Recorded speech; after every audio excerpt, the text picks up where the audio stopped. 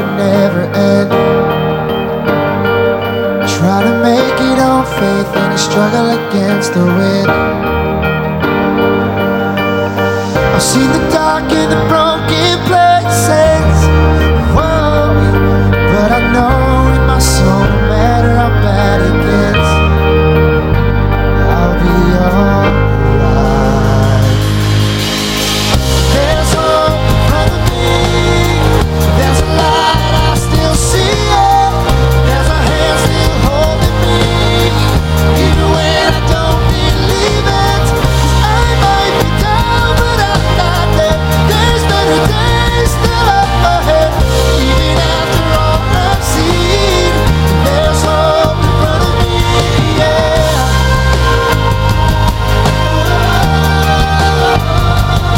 There's a place at the end of the storm you'll finally find, where the hurt and the tears and the pain will fall behind. You open up your eyes and up ahead there's a big sun shining.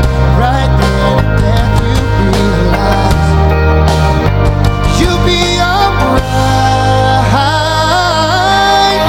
There's hope in front of me, there's a light, I still see it, there's a hand still holding me, even when I don't believe it, 'cause I might be down but I'm not dead. There's better days still up ahead, even after all I've seen. There's hope in front of me, yeah, yeah. Whoa.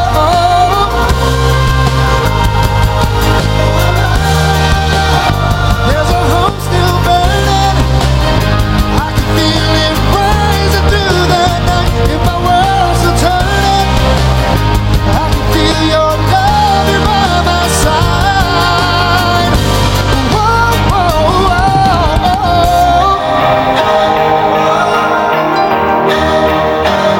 Jesus is our hope, amen. He's unchanging, unshakable. You're my hope. You're the light, I still see it. Your hands are holding me, even when I don't believe it. Oh, got to believe. Said I got to believe. Whoa, whoa, whoa, whoa,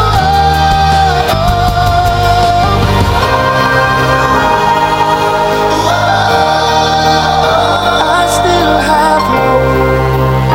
You are my hope. Whoa, whoa.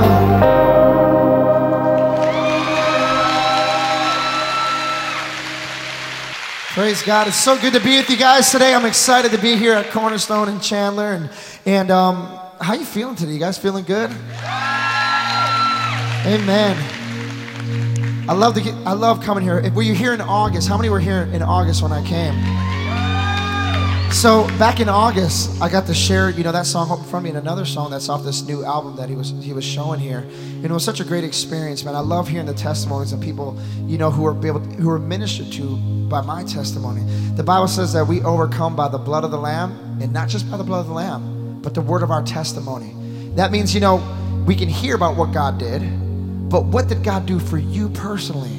That's the word of our testimony. That's how we overcome. And when the accuser comes to tell us, why we're not going to make it, or why we're going to, you got all these lies, you say, no, but this is what the Lord has done for me. And if he did it back then, he'll do it again. And it's interesting, he held up that book. The Bible says in Psalm 139 that he knows the end from the beginning. The Bible says in that chapter specifically says that God writes our stories each day before we even live it.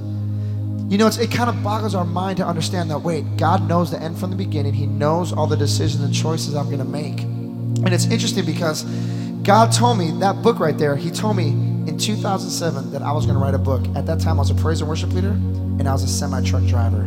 I said, God, who would even care what I have to say? Little did I know, God knows the end from the beginning, and he was beginning to birth a testimony and a ministry in my life. And that a year from that point, I was going to lose my wife. A month after that, I was gonna step on American Idol. And a few months after that, I was gonna start an organization called Sophia's Heart. But you know, that's a point of hope. The song, there's hope in front of me, there's a light, I can see it. Hang on to the hope that God gives you. And I gotta tell you this, my testimony might be a little different, because during that time, you know, I kept thinking about that. Even though, you know, the thing with me is that, like, you know, the Bible says that Jesus went around and he healed everyone. You know, there's not a person that came around and that he didn't touch or heal or set free. And when my first wife got diagnosed with that condition, that heart condition, she was a child and she had a couple surgeries. But our first year of marriage, when she was told by the doctor that she needed to have another heart surgery, and that not long after that, she'd have to have a heart transplant, and it just looked bleak. We began to put our faith in God's word. Because I grew up in the church and I've seen miracles. I've seen them firsthand. And so for me, I was like, you know what, God, you're the God that can do everything. You created the earth out of nothing. So we're putting our faith in you, that you're going to restore Sophia, that you're going to change her life. You're going to give her a brand new heart. And then not too long after that, I was standing at her casket. After being in and out of the surgery, in and out of the hospital so many times, losing money to medical bills. I got to tell you this, I was so disappointed. Has something ever happened to you where you prayed and believed God for something and it totally went the opposite way? Has anyone ever been there? Well, that's where I was. And I remember as I'm going through this trial, I'm going through this journey, I kept reminding myself, because I was in such a broken place. You know, as I'm going through the audition, I'm like, well, God said I was going to write a book. And right now, this book would be really bad. It's a really bad ending. And I kept hanging on to that. But it's interesting how the lies of the enemy will drown out what God has said about you. And I began to forget what God had said, what he had done in my past already. And I started to focus on now. And, you know, and I started, as I'm trying out through the American Idol audition, I'm making it through all the auditions, and I'm falling into a depression. I'm falling into a place where I don't want to be. I'm starting to get disappointed. I'm starting to get angry at God. I'm starting to get upset because I feel like God didn't answer my prayer. I felt like, God, who are you really? You said in your word you're a healer, but when I asked you for healing, you didn't show up. And maybe that's you in this place. Maybe you've gone through maybe abuse as a child or abuse in a marriage, and you prayed during those situations and God didn't answer. Or maybe you asked God to help you financially and you ended up losing a home, and you're saying, God, if you really are who you said you are, why did you allow this to happen to me? And the thing that we got to differentiate is that there's the truth and there's lies. And the Bible says that the enemy is the prince and power of the air. And during these times, if we're not hanging on to the truth, the enemy will start whispering lies into our ears. And I started gripping onto those lies because I didn't see, I started building walls. And I started, like I was saying earlier, I started dealing with this anger against God. I remember when I made it to top 50 on American Idol, I said, God, I refuse to go on this show. I've already made it to top 50, but I said, if I go on this show, I'm gonna look like a fool. I'm angry, I'm hurt, I'm upset. I'm gonna embarrass you, myself. I'm gonna embarrass my family. But I thank God that I knew that God was the answer. Even when you're mad at God, he's the answer, all right? Even when you're disappointed with God, he is the answer. You know, and so I began to seek God and say, God, help me, because I'm going to a place I don't want to be. I'm so angry, so depressed, I want to take my own life. And I remember God began to speak to me, and I thank God. Just like David said in Psalm 4, I called unto the Lord. He picked me up out of that miry pit, and he set my feet upon a rock. He put a new song in my mouth. That song, Hope in Front of Me, is a song from that era saying he put a new song. It's changing people's lives now. And during this time, as I begin to draw nigh to God, the Bible says he'll draw near to us. And God, he started to take down those walls and those lies of who I thought he was. There's a lot of people doing things in the name of God that's not God. There's a lot of people telling you about God that know nothing about God. It's one thing to hear about him, but it's another thing to know about God. And when I went in to write this song, I wrote in from the latter end of the perspective, where the Bible says in Joel 2 that he can restore all the years the enemy has taken. God has honored that. And whatever you've gone through in your life, God can restore the years. And so I wrote this song on the other side of it, getting off American Idol, my story, helping millions of people, writing the book, helping tons of people, giving people in the book keys to come out of loss and come out of tragedy, finding purpose. Wrote a song that's affecting so many people, getting remarried again. I had a son 23 months ago and a daughter 22 days ago. A beautiful wife. And not only that, but God, through the brokenness, he saw fit to have me as a founder of a nonprofit organization called Sophia's Heart. Right now, we have 12 homeless families living in our facility, off the street. We rescued them off the street. They have a house for the holidays. They have a home. So as I sing this next song, please, this is a song I wrote from that experience. Begin to let all the walls down and just say, God, reveal yourself to me. I want to know you, not what I think you are. This is more than you think I am.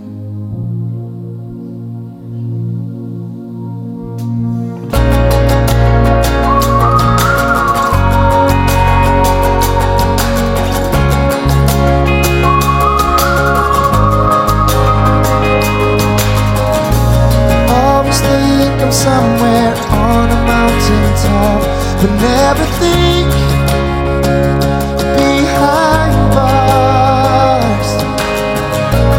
Be amazed the places that I go to be with you where you are. So forget what you've heard, what you think that you know. There's a lot about me that's never been told. I'm more than you dream, more than you understand. Your days and your times, we're destined for our dance. Catch all your tears, burn your name on my heart. Be still and trust my plan. More than you think I am. Oh, more than you think I am. Oh, rumor has it there's a gavel in my hand. I'm only here to condemn. Let me tell you secrets you will never know. I think of you as my best friend. So much has been said, even done in my name, but I'm showing you now who I really am. More than you dream, more than you understand. Your days and your times, we're destined for our dance. Catch all your tears, burn your name on my heart. Be still and trust my plan. More than you think I am. Oh, more than you think I am. Oh, let me open your eyes to see the heart of me differently. Oh, come closer than you've ever been. Let me in like never before. Give me every broken part, the wounds and scars of who you are, and hide you will see. I'm more than you dream. Your days and your times, we're destined for our dance. Catch all your tears, burn your name on my heart. Be still and trust my plan. More than you think I am. Oh, more than you think I am. Oh, more than you think I am. Whoa, whoa, whoa, whoa. More than you think I am. More than you think I am.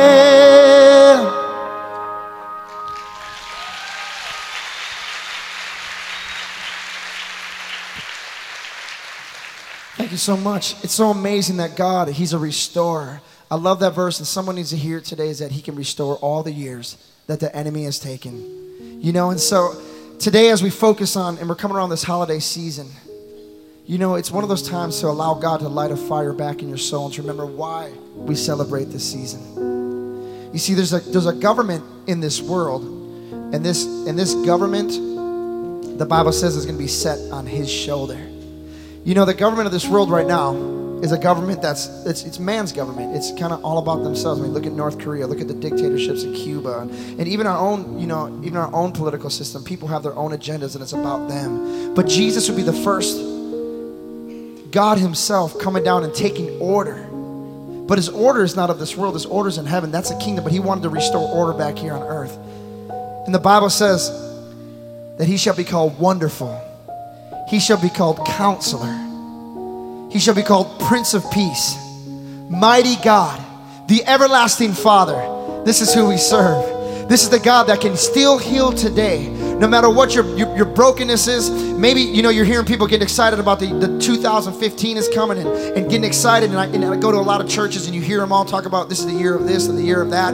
But maybe you're in this place saying, you know what? 2014 was rough. 2013, I'm not even over 2013. Matter of fact, some of you might be hearing about 2002. I haven't even been healed from this point. And every year I go and I take this wound with me. And this wound is starting to define who I am. It's time to let go of our wounds. And it's time to stop holding on to our wounds so much and allowing Jesus to come back in, allowing Jesus to be who he said he is, allowing him to be the counselor that can get you out of that situation, allowing him to be the healer that can, the Bible says when he started his ministry, he came and he said, he quoted Isaiah 61 saying, the Spirit of the Lord is upon me because the Lord has anointed me to bring good tidings to the poor. This is good news. He's caused me to, the Bible says, to bring the captives and let them go free. Open up the prison doors to those who are bound. To give beauty for ashes, the garment of praise for the spirit of heaviness. This is the kingdom that God wants to set up. And right now, a lot of us come under oppression of the enemy's kingdom. We allow him to whisper the lies into our hearts. But allow his kingdom, which is everlasting, which is love, which is peace, to heal you. As I share this song, can you please focus on him and just say together, say, Lord, I welcome you in my heart. Say, Lord, I welcome you in my heart.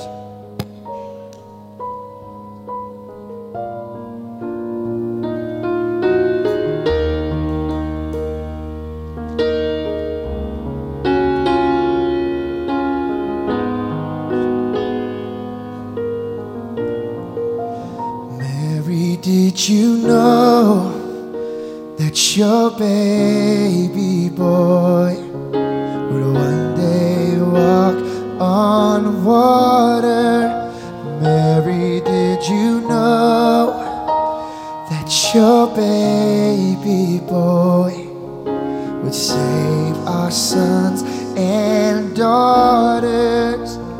Did you know that your baby boy has come to make you new? This child that you deliver would soon deliver you. Mary, did you know that your baby boy give sight to a blind man? Oh, Mary, did you know that your baby boy would calm the storm with his hands? Did you know that your baby boy is walked where angels trod?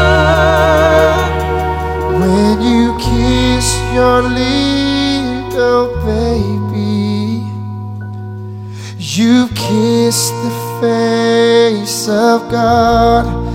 Oh, Mary, did you know?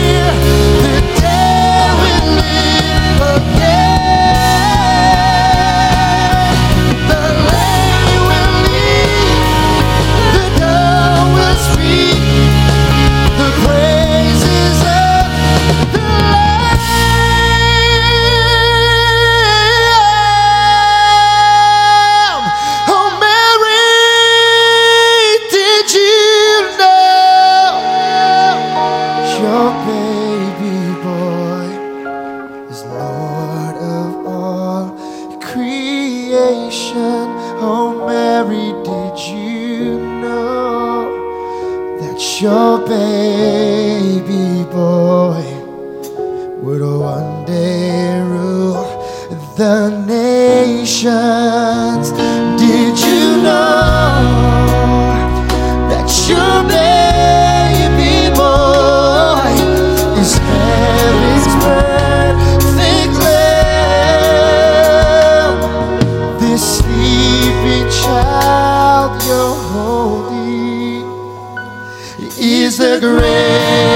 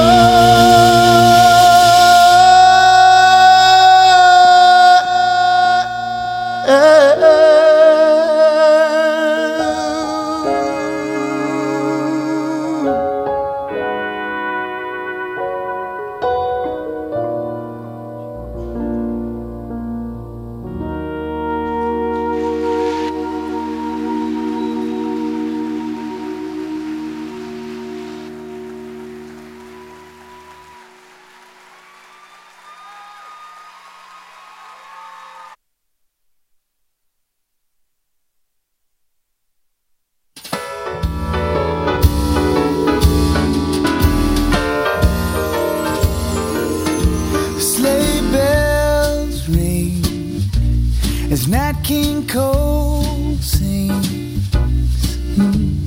The kids and the presents here are all wrapped up. So one day it's okay to make a fuss. It's fantastic.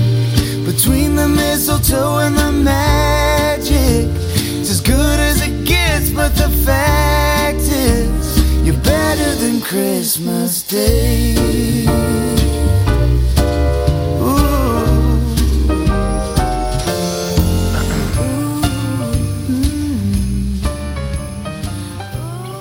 Okay, so I'm just going to say, wow.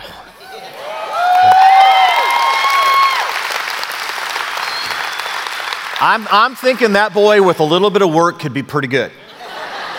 So I've been back there all morning coaching him up. That whole thing in Mary, did you know that?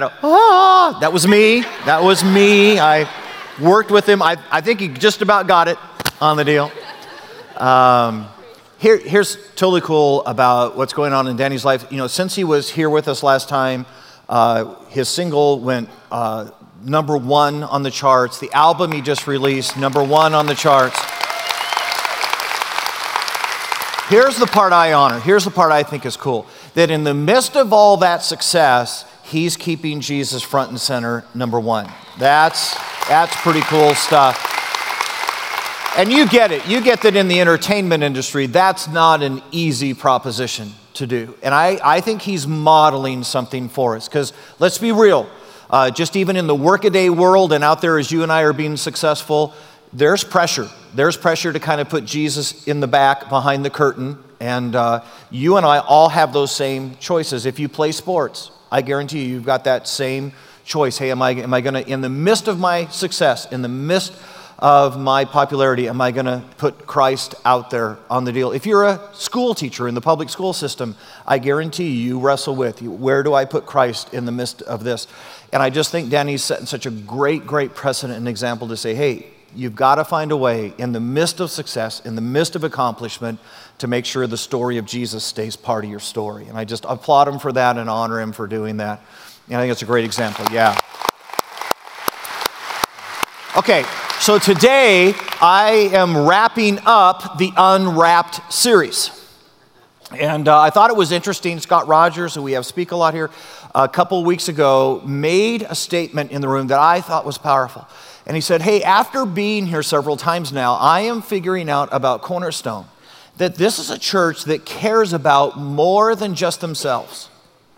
And I thought that in that moment, he spoke to something that actually is at the core of a lot of what we do. It's kind of how God has built and wired us, and it's part of what God is doing in and through us. It's why we do Huruma. It's why we give and sponsor orphan children who are lost on the streets of Kenya, a place to be able to come and to be safe and to feed, and we help them get educated all the way up. I mean, think about how radical this is, all the way through trying to get them through college so that they can go out into that country and be the best leaders in Kenya and have influence for Jesus Christ. You and I are part of India and feeding lepers. We're part of an angel tree that we just got done. Hundreds of families had Christmas because some people at Cornerstone loved them enough, cared enough in the name of Jesus to make Christmas possible. We do a thing called Second Saturday, and every second Saturday around here, hundreds of us go out into the community. And we go to soup kitchens and we go to widows' homes and take care of the needs in our community. Again, just because we care about something besides just ourselves. And if you think about it, the building project that you and I are knee-deep in right now, you and I are expanding buildings to create seats for people who aren't even here yet. Because let's just be honest, you and I have already got a seat. And our heart was to say, hey, if we're going to continue to influence and make a change for Christ here in Chandler, there's people who aren't in the room yet. We got to be sure there's a place for them to come to the room. And I just believe this has been at the core of what God has done with us and through us. And I'm not saying that in any way to be brag. I'm just saying I think this is what happens when you get on page with God. Because here's what I think we're going to discover today. When you love, what would appear to be outrageous acts of generosity suddenly become the norm. They become acceptable within your life. So I got a passage, let's go there and take a look. I think you're going to find that this has always been true about the people of God. So grab your Bibles, it's John chapter 3. And if you're not familiar today, if you go to the back of your Bible and work to the left, you're going to find this book of John. John chapter 3. It's actually John chapter 3, verse 16. My guess is that there's tons of us in the room. You know this verse by heart. But we're going to take a different look at it, come from a different direction, and maybe see something in this passage that hasn't been that apparent before. I think John 3:16 is actually the most powerful Christmas verse in the Bible. It's John chapter 3, verse 16. And here's what we're going to discover. You ready? That when you love, that generosity is an absolutely intuitive response. It's the natural thing to do when you love, is to be generous. I guarantee you that every one of us in this room who's a parent understands this principle because you've done things for your children that if you did that for any other person, it would be outrageous. And yet it's just what you do when you love someone. So here we go. It's John chapter 3. It's verse 16. And watch this thing happen. You love and then you give. Ready? John chapter 3, verse 16. For God so loved the world that he gave. So you get the one. God loved, and the most natural thing, the most logical response out of loving was that then you become generous. Then you begin to give. It is absolutely the normal response when you love, to give. For God so loved the world that he gave his one and only Son, that whosoever believes in him shall not perish, but have eternal life. You get that in that moment in which God said, look, I love, and therefore I'm going to give, that his gift was outrageous. It was absolutely so over the top, so mind-blowing, and you and I were so undeserving of that gift that it makes no sense except to say, God loved, and suddenly outrageous generosity became reasonable. Imagine this for a moment. Put on the parenting hat. And I want you to imagine for the moment you're a parent of a high school boy who's a member of the football team. So he's done all that stuff that you do to be part of high school sport. He's done spring ball. He's gone early in the morning to practice. He's stayed late after school practicing. He's done the pain of two-a-days. He's gone, and every time he's been on the field, you've sat in the stands, chewing on your fingernails, praying that he doesn't get hurt. And lo and behold, they win the state championship. And so suddenly there's a payoff for all the effort, all the sacrifice, all the commitment in his life. And he comes home with this huge state championship trophy, and he puts it in his room. And then he's dating a little girl. And he comes to you and he says, I'm planning to give my state championship trophy to this girl that I'm dating. To which you as a parent probably go, okay, that's stupid. That's like probably the worst decision you could make. Because look. I'm not trying to jinx anything, but chances are 6 months from now, you're not even gonna be dating her. And look, here's the deal. Because she hasn't gone through what you've gone through, because she didn't have to make the commitments that the chances that she would even understand the gift, that she would get the magnitude of the expression for you to take a lifetime achievement and to hand that to her as an expression of love, she probably won't even get it. She probably won't even give you a tenth of the credit that you deserve for a gift that outrageously generous. And your son says to you, I know. But I just love her so much that if there's any chance at all that she would understand any bit of it and get even a fraction of the love that I'm trying to convey to her, it'd be worth it to me. And my guess is that the vast, vast majority of us in the room would say, look, that is just an absolutely absurdly generous gift that doesn't make sense. It's exactly what God did. I can just imagine angels in heaven when God is proposing the plan and says, look, here's the deal. I'm going to send my son to earth to be born a human and die for those guys. And the angels are going, that's crazy. First off, they absolutely don't deserve it. They're not going to understand it. Matter of fact, our best guess is the vast majority of them will turn down the gift.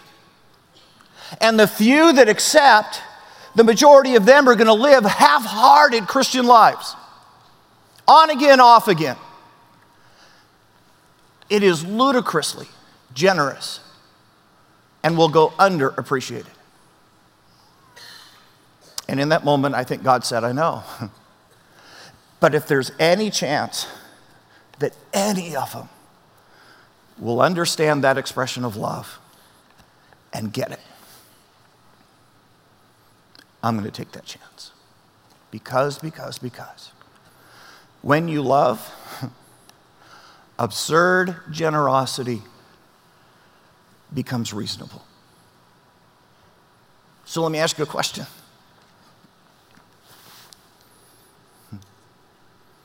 When's the last time you were just recklessly generous? When's the last time you just said, hey, as an expression of my love and my gratitude and I'm just going to be generous. I'm going to give way beyond the expectation. I'm going to serve way beyond the norm. I'm just going to, because you ready for this? When you love, then reckless generosity becomes a reasonable response. Maybe a better way is to flip that. What is it you say that you love? And have you showed any generosity toward it? I mean, we say we love God and there's a second principle. And you got to listen close. You got to get. If you love, then you will love what the person you love loves. Okay. Some of you are going. So let me say it again, okay? If you love, then you're going to love what the person you love loves. Okay? All right, grab your Bibles. Go with me to Ephesians chapter 5. So if your Bible's still open, you're going to go to the right. If you closed your Bible, you're going to go to the back and go to the left. If you've got your iPhone, turn it on vibrate. Ephesians chapter 5. If you love, then you're going to love what the person you love loves, which is an interesting concept because let's take a look at what the Bible says Jesus loves. Because if you love, you're going to love what the person you love loves. Ephesians chapter 5, verse 25, here's what it says. Husbands, love your wives just as Christ loved. Remember we said when you love, then giving's a natural thing to do. Just as Jesus Christ loved the church and gave himself for her. You get the moment. And the Bible says Jesus Christ wonderfully, magnificently, radically loves the church. And if you love someone, then you're going to love what they love. Some of you know my story. And you know that in the orphanage in Huruma, there was a little girl growing up there, and Lisa came home one year from being there and said, Lynn, we got to adopt this little girl. And so we did. She ends up marrying one of the young men who grew up there in the orphanage. And now they've had a child named Catalina. So now I'm a granddad. I'm too young to be a granddad, okay? But I'm a granddad through them. And so as we went to Kenya just recently, did pastors' conferences, we knew we were going to stay over for a couple days at their house. And so we planned to do Christmas early. So suddenly I find myself, as we're shopping here to get ready to go over there, going through the little girls' dress section. Going, oh, isn't this cute? Oh, this would look so, and little stretchy, leggy, tight things you do on little girls and stuff. Now, I just got to tell you, this is so out of character for me. I raised one boy. I have never been in this section before. And I just want to say out loud, in case anyone's wondering, I will not be any other time soon. That section has no intrigue for me, okay? So just want that to be clear. But anyways, so now I'm in Kenya, and here's Catalina open up in her gifts, and I'm going, oh, it's so pretty on you, oh, and her face is light up, oh. Why? Because when you love someone, you love what they love. And Scripture says Jesus loves the church. Now, guys, not the institutional church, not the politics of the church, and not the bureaucracy that sometimes comes along. You know what Jesus loves? Look around you. Because the people sitting around you are your brothers and sisters in Jesus Christ. And what Jesus knows is that when you and I do life together, we're better together. That when you and I allow our lives to intrude upon each other, when we rub up against each other as Christ followers, suddenly our lives are dynamically changed. And Jesus says, I love that. That's just so remarkable. I would die for that. Because Jesus loves the church. You realize that in the church, you and I have the ability to literally catapult each other's lives when we live in community. That at the end of the day, you and I actually point out problems in each other's lives. In the love of Jesus, but we point out each other's problems. There are moments when someone simply needs to hear, hey, that probably was not the best way to navigate. The things you said had all the potential to harm and not heal. You know, the anger that came out in that moment, it probably wasn't what Jesus would have done. And every one of us at some given moment in our lives needs somebody who loves us enough to call us out and just say, look, You could have done that better. Because if we are alone in that moment, we will keep moving on. Can I just say to you that some of the most powerful moments of my lives are where friends have loved me enough to say, Lynn, that was ill-lived. There's no way in the world that honored Christ. You need to go back. Ask for forgiveness. Get some healing. You realize in the church, we have the ability to mentor each other up. You realize there's people in this room who know things that you need to know if you're going to be a fully committed follower of Christ. There are people in this room whose marriage is better than your marriage. And if you would simply have the humility, and if you would be living life in proximity to them and say, hey, look, your marriage is so far beyond where mine's at right now. What do I not know that I need to know? And for them to smile back and say, we were exactly where you are 5 years ago. Let us tell you the steps we took that literally transformed our relationship. And for you to hear that and not have to stumble to that would change your lives. There are people in this room who have figured out finances and stewardship. And you're struggling there so big. And if you were simply to raise your hand and go, hey, you are so much ahead of me. Help me understand what I'm not getting right now. And literally what maybe take you 10 years to figure out, you might figure out in 10 days. It's the wonder of living our lives in proximity and bumping up against each other and leaning into each other. And it's what Jesus loves about the church. You get that there's moments that we prop each other up. Because I guarantee you there's going to come a time when you are in temptation all the way up to your eyeballs. And what is absolutely wrong is going to seem right. And if you're alone in that moment, you're going to make a decision that will have years of regret written on it. And for you to be living with strong Christian brothers and sisters who aren't tempted in the same way you are, and in that moment to put their arm around you, go, whoa, whoa, whoa, whoa. Come over, come on. We're not doing that. Would save you so much pain.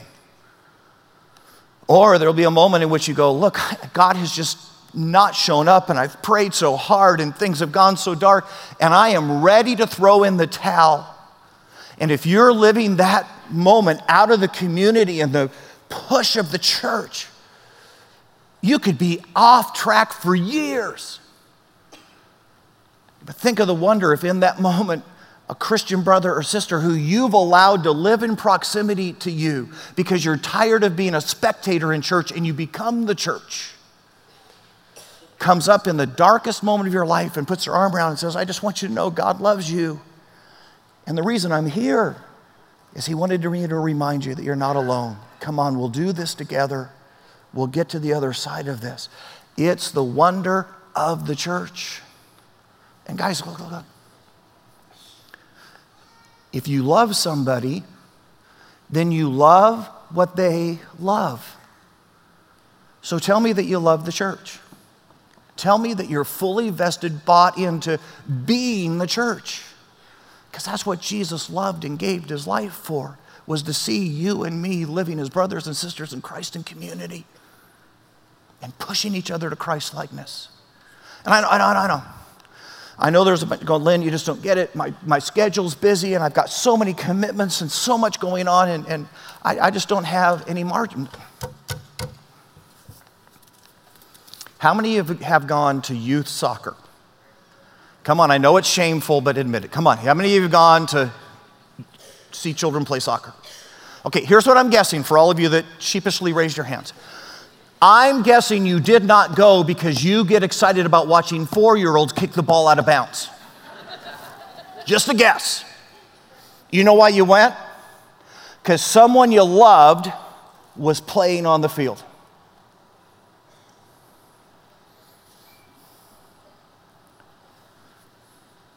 Tell me that you love us enough to come play on the field, to show up, to be the church. Because when you love somebody, you love what they love. And it means you show up. Guys, you get that that's why we push you to be part of small groups, and that's why we ask you to consider doing small churches on a Sunday, or to come to the Mine on Tuesday nights, or to be part of a men's Bible study or women's Bible. Guys, we don't get paid by the head. That's not what the conversation is about. Not being satisfied being a spectator who watches the church, and instead becoming the church. And the only way you can be the church is if you allow your life to become so involved in my life that when I need you, you're there. And when you need me, I'm there. It's what Jesus loves about the church. So here's my challenge today. What if in absolute gratitude for the absolutely absurd gift of Jesus Christ, you and I chose this year to give him a gift back? What if we said, look, I'm going to give you something, God, to unwrap this Christmas that absolutely comes out of a heart of love that's expressed in generosity. Because when you love, you give. When you love, then even what seemed outrageous before suddenly sounds reasonable. And what if you and I gave God a gift to unwrap this Christmas? You ready for this? You can't unwrap a gift that isn't given. So what if you and I gave God a gift to unwrap? And so here's what I'm going to do. I've got a couple suggestions. I want you to think about, would you give just one of these gifts to God this year that would be an expression of your gratitude and thankfulness and love for him? Okay? Some of you are going to go, Lynn, I can do all three, but that's okay. Would you do one? Okay, I'll give you a list. You can choose. Here's the list. Some of us are going to leave here today and we're going to go do mad Christmas shopping trying to get ready for Christmas Eve because everybody has to open 10 gifts and it has to be even. What if this year we just open 9?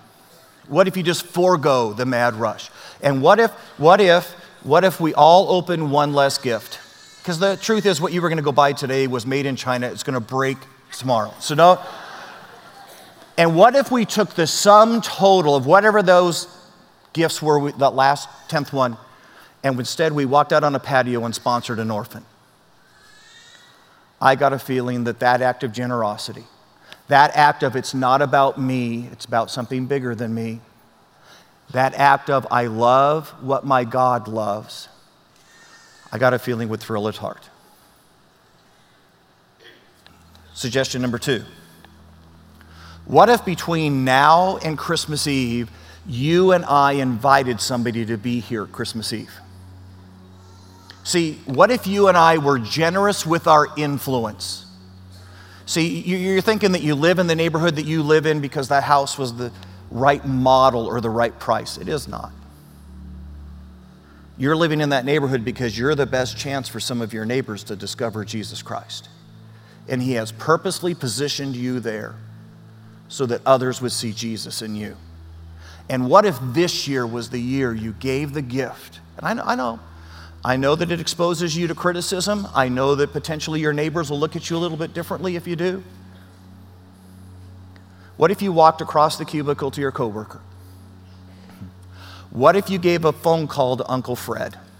I know you've been wondering, why in the heck, God, did you put Uncle Fred in our family? I know you've been asking that. Because you're Uncle Fred's best shot at Jesus. That's why he's in your family. And what if this year you leveraged your influence and generously invited them to come figure out the Jesus you know? I've got a feeling it would thrill the heart of Jesus for Uncle Fred to be in the service. I was talking to someone in between services, and he said, I kind of took your child. I went down the street. I asked one of our Mormon neighbors to come. And lo and behold, she said, I'd be thrilled. See, here's what we miss. That God is already working in the hearts of people. And some of them are just waiting for the invitation. And we forget that. What if the gift this year was your influence to cause somebody to get a little closer to Jesus? Third suggestion. Remember, would you do one? What if in 2015 you stopped spectating the church and became the church? What if for 1 year you said, God, look, I don't think I have the margin, I don't have the time, but in an act of outrageous generosity, I'm going to make the time. And I'm going to join a small group, or I'm going to join a small church. I'm going to be part of the Mine or a part of a men's study or a women's, and I'm going to figure out what it means to live my life in proximity and see how far people can push me into Jesus and how far I could maybe influence them. I'll do that for a year. That's my gift to you. Because. When you love, outrageous generosity seems only reasonable. Would you be willing to give God something to unwrap this year? Let's pray. Dearest Lord Jesus, we can't even begin to express our gratitude. The idea that you loved us enough to give the outrageous gift of your life, to come to earth, to be a human, knowing that you were headed to a cross for us. And God, I just don't even know when we consider that, how in the world we don't respond. That we don't feel our hearts just brimming with an absolute spirit of thankfulness and love that responds by saying, God, if there's anything I can do to thrill your heart, I would do that. That outrageous generosity on our part just seems like the only reasonable thing to do for a God who loved us that much. God, would you accept the gifts that we're about to give? In Jesus' precious name, amen.